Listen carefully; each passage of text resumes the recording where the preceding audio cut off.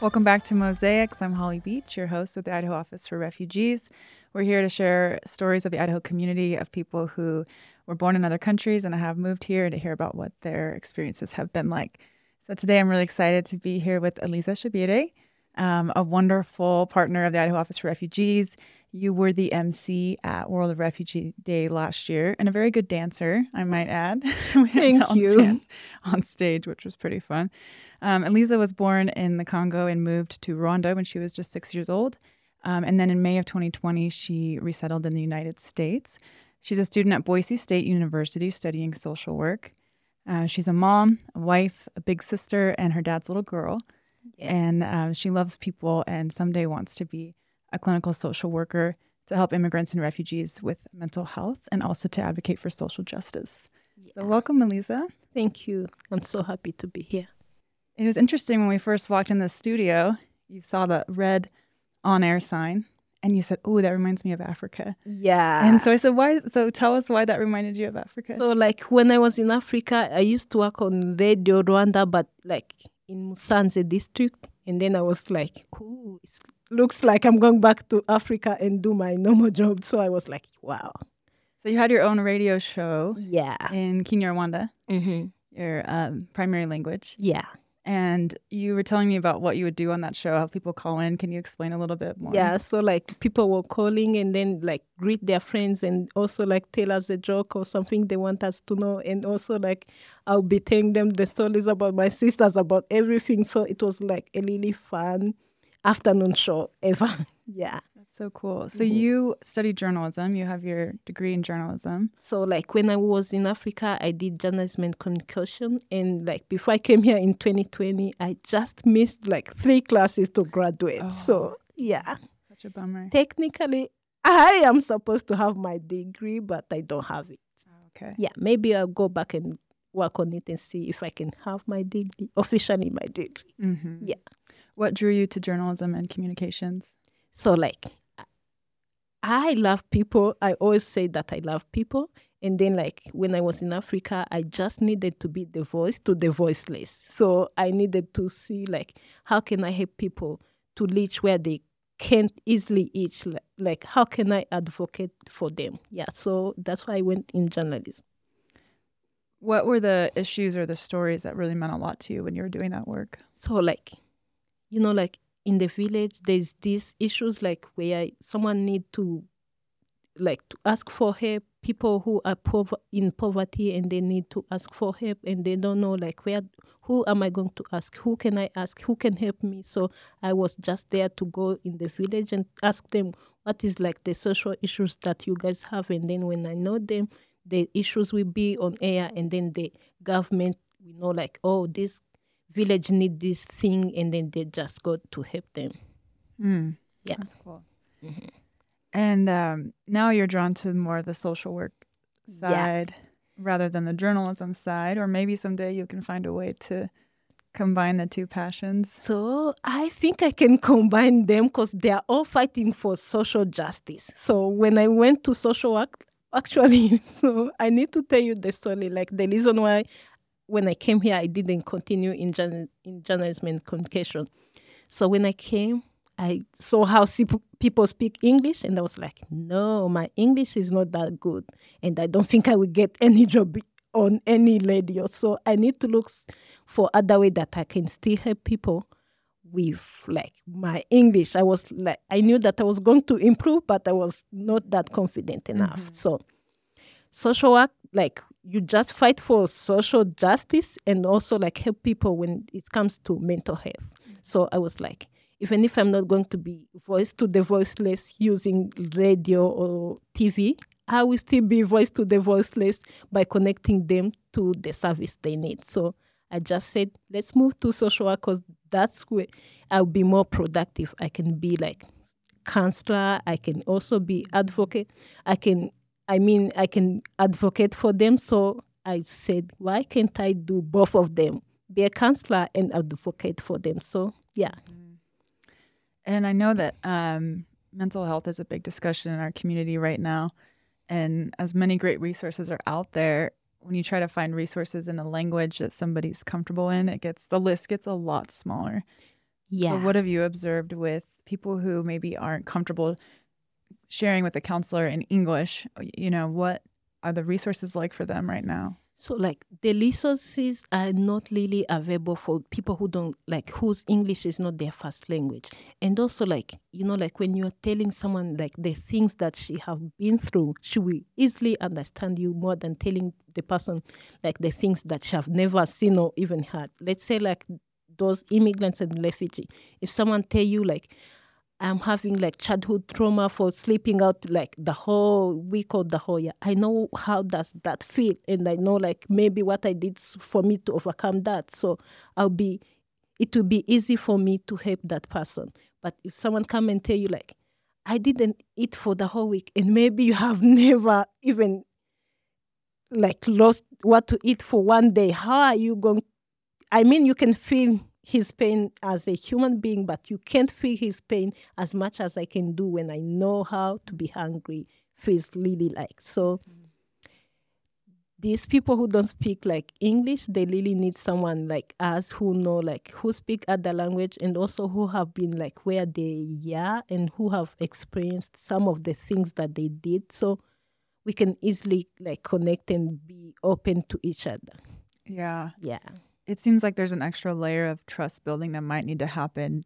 I've observed sometimes in communities from refugee backgrounds this desire to move forward and look forward, and what happened in the past is the past. Yeah. And you don't want to rehash it. I want to look at, being strong in the future. Do you ever see that? Do you observe that instead of the desire to maybe sit down with a counselor? Do you notice any of that hesitance to go back and look at I the past? I do. Like most of my friends, they're like, no, I don't want to talk about that. And like the past is the past. But sometimes the past, when you hold to your past so much, you end up not being able to move forward, because like there is this pain and these wounds that is not healed, that need to be healed so that you can continue your life. So yeah. So you in that position would be, I can imagine having the language there, the background yourself. You've had to go through a lot in your own life. I imagine that would be a more inviting environment for someone to I hope so too. Because also the other thing that I need to add about this, like when you don't speak English, then it means like someone who speaks your language have to be in the room with you and the counselor for you to speak, which makes you like not comfortable enough, because you know that someone who is not professional in counseling is hearing your story, and he may end up telling people like around, oh, do you know what is going on with Eliza? She's this and this, she's passing through this and this, which is not safe. So I believe that if I can be a counselor and I can be able to speak some local, like East African languages, then I'll be more productive. And I'm willingly to learn even more languages. So yeah, I'll do my best to help my community. That's great. Yeah. Can you share about what your transition to the U.S. was like when you first got here? So it's a long journey and a long process and hard one. So like my dad came here like long time ago, and then he started the process to see if we can join him here. And then for the first time he got rejection. They said like, because we were not living in the refugee camp, so like they can't allow us to come as a refugee. So he waited for him to get like citizenship. And then when he did, he just applied, started the process again. So It was really hard and time consuming. And then like after like 3 years, that's when we saw like, oh, you guys can go for the interview. By that time I was over 21, which was like also another big issue. Oh yeah, because it's not a child under 21. So yeah.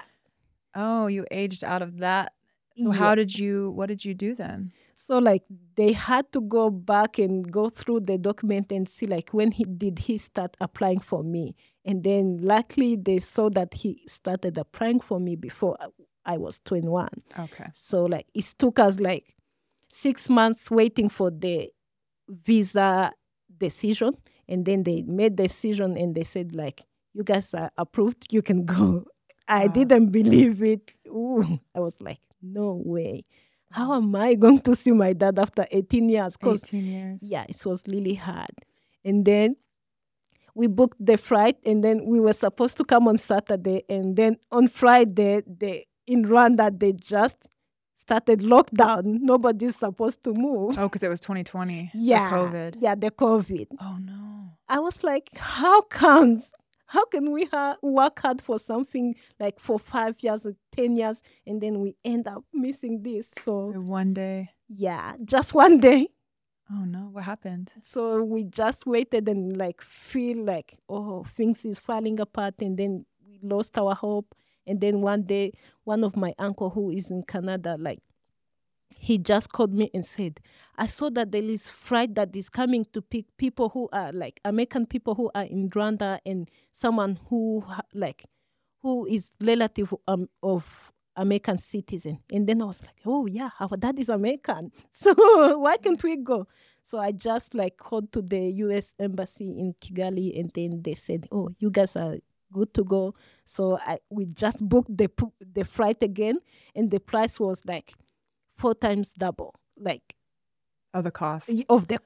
Oh wow! So you had to pay a lot more to do that. Yeah, flight. Like it took my dad about like $25,000 for us to come. $25,000. Yeah, and he didn't have that money by the time, so just God. I don't know how he did it, Borrowed but it. Yeah, like we had like 3 days to be done with all that stuff, and then he got the money. Goodness. Yeah, and then we came. When you say we, who all are you including in that? So me and my other 3 sisters. Okay. Yeah. Wow. So that was about a 2-month delay from COVID. So it's like almost, we waited like 4 months. Okay. Yeah. Okay. So because we got the visa in in January 2020. Oh, I see. And then we came in May 2020. Okay. Yeah.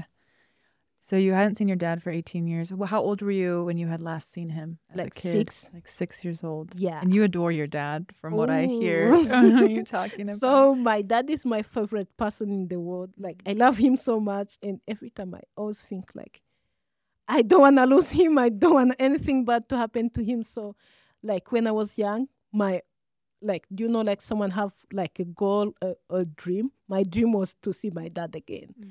I didn't think about education. I didn't think about like anything else.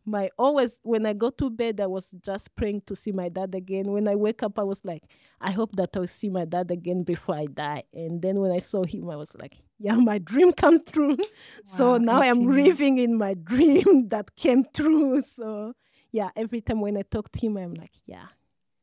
So as a little girl, what was your dad like? Like what drew you to him, you know? Yeah, so like when I was young, he was this kind of dad who is like always take care of you. Like I remember like he used to take me and put me on here, and then like my other 2 sisters here, and like he owed us all day, and like he brought me like some funny stuff, and like the clothes and the shoes and those things, like the memories that I had with him, that was the one that was driving me crazy. Like, will I be able to see this man who loved me like this much? And then like I remember also he used to take me like to travel, just me and him, without mom or anybody else. So I was like, ooh, yeah, how am I going to live all my life without seeing this man? Yeah. And even now, like when I'm sad, I just call dad. Yeah, I remember when I was having my baby, I just told my stepmom, I need to talk to my dad. And then she was like, what? You are supposed to talk to someone else, like maybe your husband. No, I need my dad. And she was like, you are acting like you are a little baby. And I'm like, yeah, I am a little baby to my dad. So yeah, I talked to him, and then he told me, you're gonna make this. And I was like, yeah. And then yeah, so like he's my comfort zone. Yeah. Wow. When you were separated all those years, were you able to talk to him on the phone?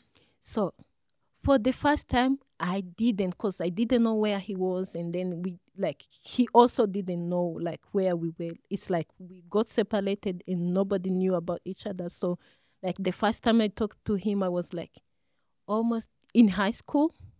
And then like this man called, and then my grandma was like, who are you? And then he said, I'm Eliza's dad. And he said, no, you are not. Eliza doesn't have a dad. And I was like, and then like they started to interrogate him, like asking him questions. How does Eliza look like? How does Eliza's mom look like? Do you remember this and this? And then he answered all the questions, and then they confirmed, yeah, it's him. And then he talked to me the first time. I cried all day. So I was like, wow, my dad is still alive and he still like think about me. So I was really happy. And then the time he came, he changed my life because I was in the hard situation. Like we lived with our grandma with 2 men kids, and like our grandma and grandpa was like, they took care of us, but like again, we were too much. Like we were 2 men kids and they're just formal village people, so they didn't have much resources for all of us. So when he came in our life, he just like made sure that we go to the good school, we get like all the things we need. So yeah, every time he's there and he's very supportive. Wow. Yeah. Are you open to sharing about what caused the separation to happen in the first place? Yeah, so like in Congo, like there's always war. Like people are fighting, people are dying. So like they shoot it, and then one goes here and at the other side goes to this one, and we lost each other, and just we stayed with our mom, and then who was also young by the time, and she had all of us. Like no, my dad left when my mom was pregnant with my younger sister. Mm-hmm. So my mom had 3 young kids, and then she was pregnant, and then she was young. I mean, like in her 25 or 24, like she was very young. So, and like things was really hard, no peace. Every time we had to go to sleep out of the house, because in the night people would come like to steal and kill and all that stuff. So I remember when I was young, we used to like at 6 o'clock, my mom would take like all this important thing in the house, let's say like the TV, the couch and all thing, and we go to hide it in the bush, and then we go to sleep there, so that those people who come to steal and kill, when they come in the house, they find nothing there and they leave. And then we come back in the morning just to make sure like, yeah, they left, and then we come back. So it was a really hard thing for her. And then also, yeah, I love my mom too, and she's also my hero because she didn't abandon us. She just took care of us until she was like, I think this is too much for me. And then she brought us to our grandma. Okay. Yeah. Do you still keep in contact with her? Yeah. Is she still in Africa? Yes. Okay. One day I hope she'll come and join us. Yeah. Yeah. And now you're a mom yourself, your little girl. Oh, yeah. Mina. Yeah. She's going to be 1 soon. Yeah. This Sunday she'll be 1. What has been surprising to you about being a mom yourself? So first, I thought that I would not be a good mom. Like, really? Yeah, I was like, because I'm always funny and like people don't see like the serious in me. Like they were like, how are you going to be even a mom? And I was like, I know, like I'm serious, I'm funny, but also at the same time serious and responsible. So like, when I had a baby, I was scared that I'm going to lose my fun part, but I didn't. So, yeah. Fun moms are the best. Yeah. Is she old enough to, like, is she silly with you yet? Yeah. Oh, I can do the stuff that we do together on camera, but she's the funniest. I think that she took that from me, but also her dad is fun. So, how sweet. She have a cool parent. Yeah. Tell her that when she's 13 and she doesn't believe you anymore. Oh. So, yeah. Your husband, is he here now, or are you still living in separate countries? We are still living in separate countries, which is driving me crazy. Yeah, that's so hard. Do you have any timeline for when he could be here? I don't have any timeline, but hopefully, because he's waiting for the last step, which is like the interview date. So maybe, who knows, this year or next one. Mm-hmm. Yeah. Did you get to go visit him recently? Yeah, I did. In October, I just went to show him like our baby. Oh. Yeah. Yeah. Yeah, it was really fun. And he's also like, to the man's side, apart from my dad, my husband is also my other like comfort zone and my best friend. He's my best friend like since I was 14. Really? Yeah. Oh. He's my boyfriend and best friend since I was 14. So he's high school sweetheart. Yeah.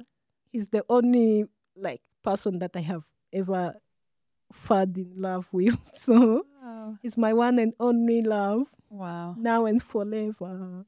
Oh, Yeah. that's really sweet. I hope that he can come join you soon. I hope so too. This long distance is just not, that breaks my heart. Families. Like, did you ever, when you were a kid, did you ever feel angry? Or do you feel angry now, like these years that you didn't have with your dad?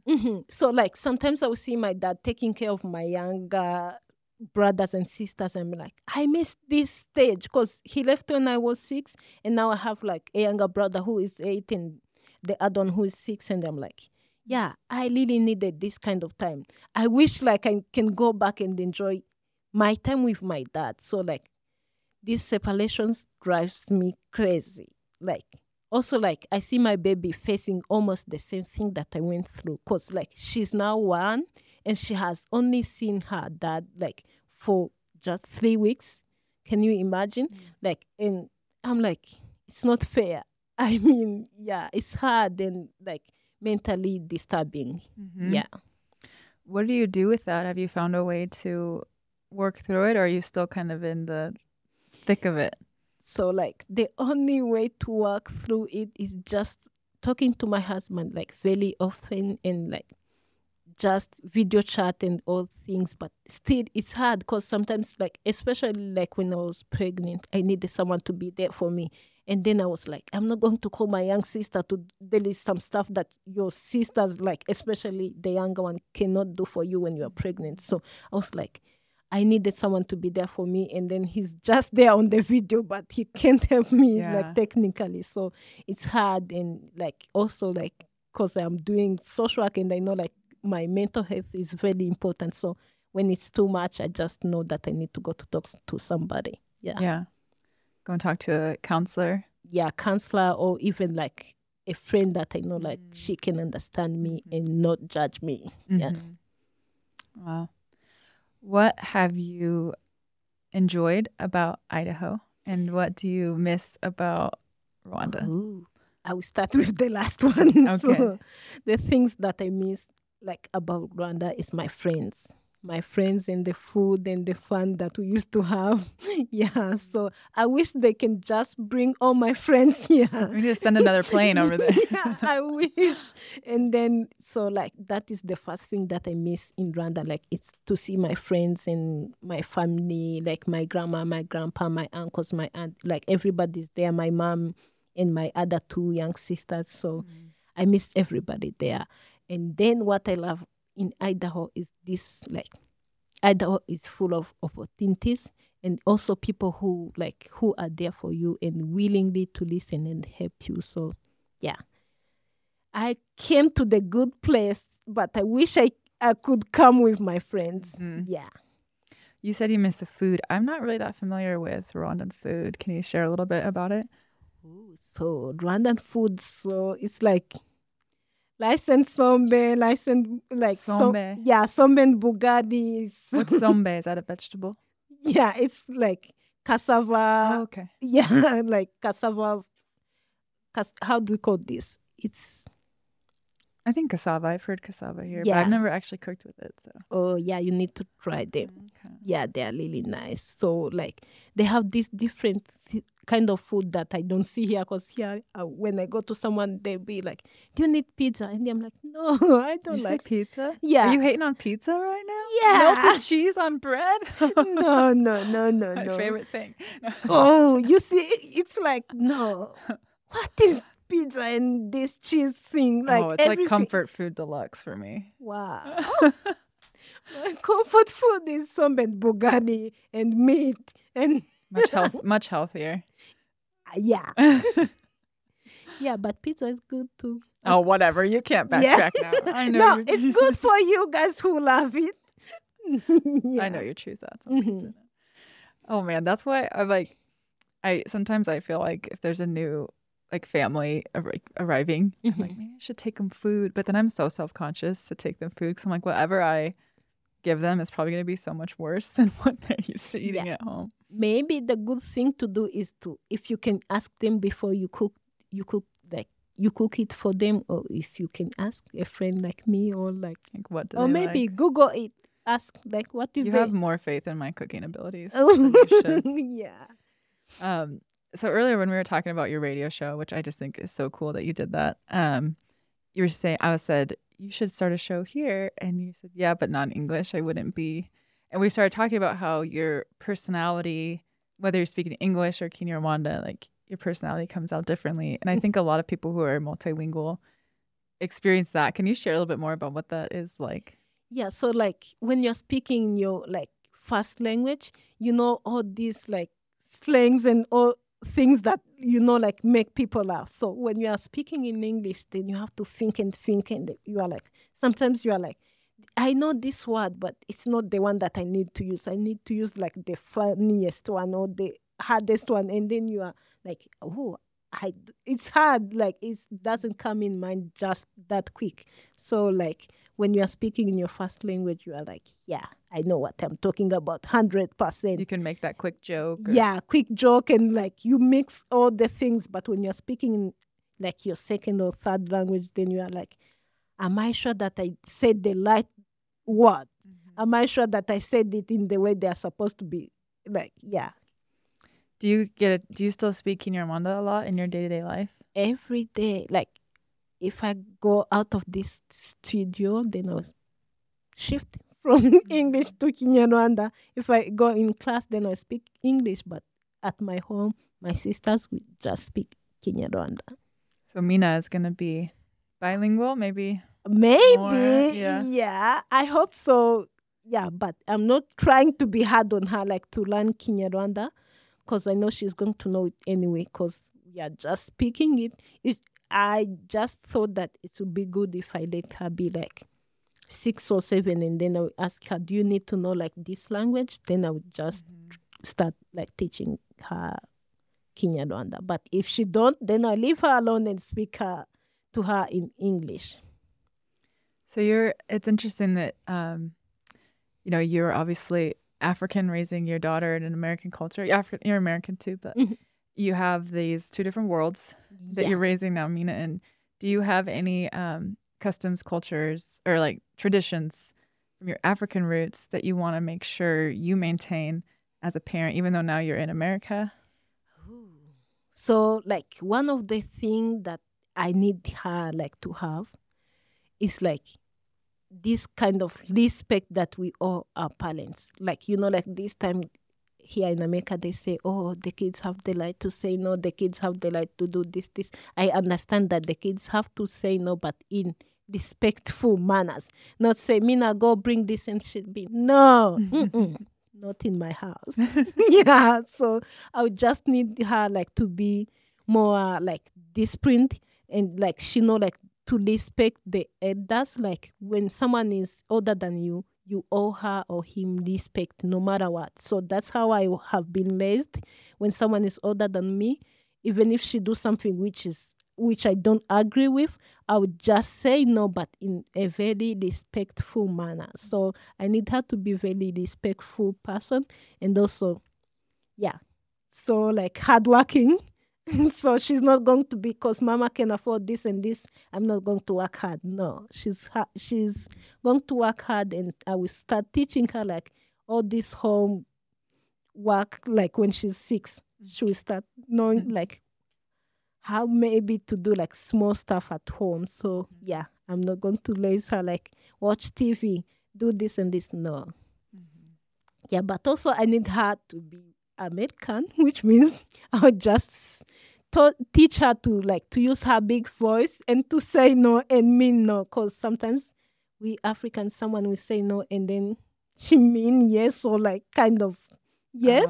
So say yes, but really want to say no. So I'll just make sure that she's independent and she know what she want, and she know how to use her big voice, so nobody's going to just take advantage of her. Yeah. Those are really important lessons.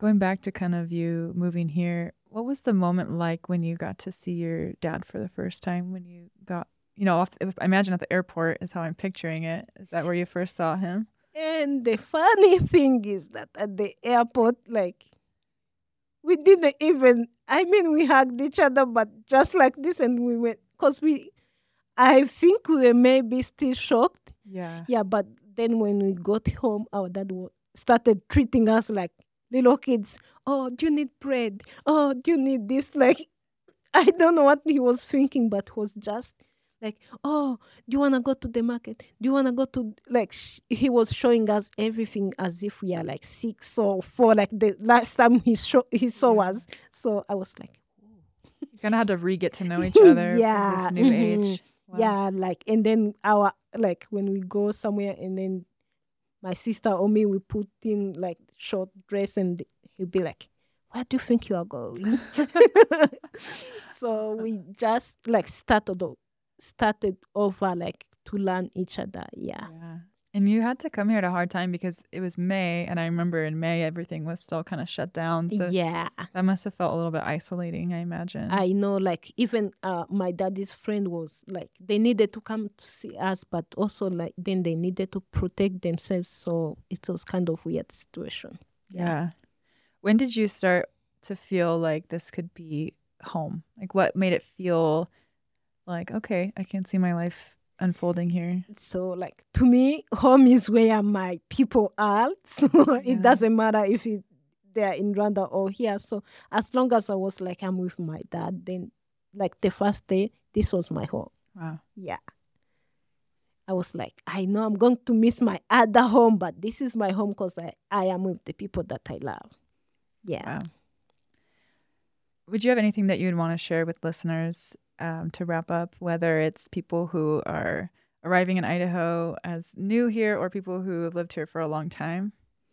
So like something they should know. Yeah, just maybe advice from your own journey.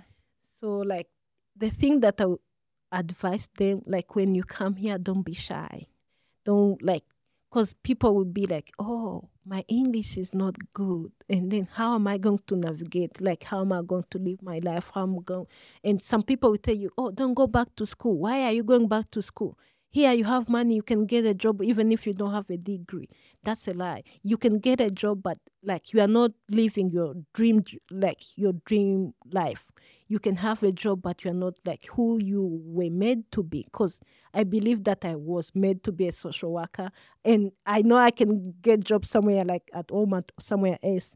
In that, I'll be doing that job and gaining that money, but I'll not be like serving people that I was born to serve. So like, don't listen to those people who tell you, you are wasting your time going to school, because you are not wasting your time, because everything you know, like even if you don't get job in that career or that major that you took, you are going to use that information one day, or you can use it even in your daily life. So one of the things, don't listen to people who tell you to not go back to school if you want to go back to school. Just go back to school and you make it. And they will also tell you like, oh, these people speak English and they know good English and you don't know like good English. So how are you going to make it?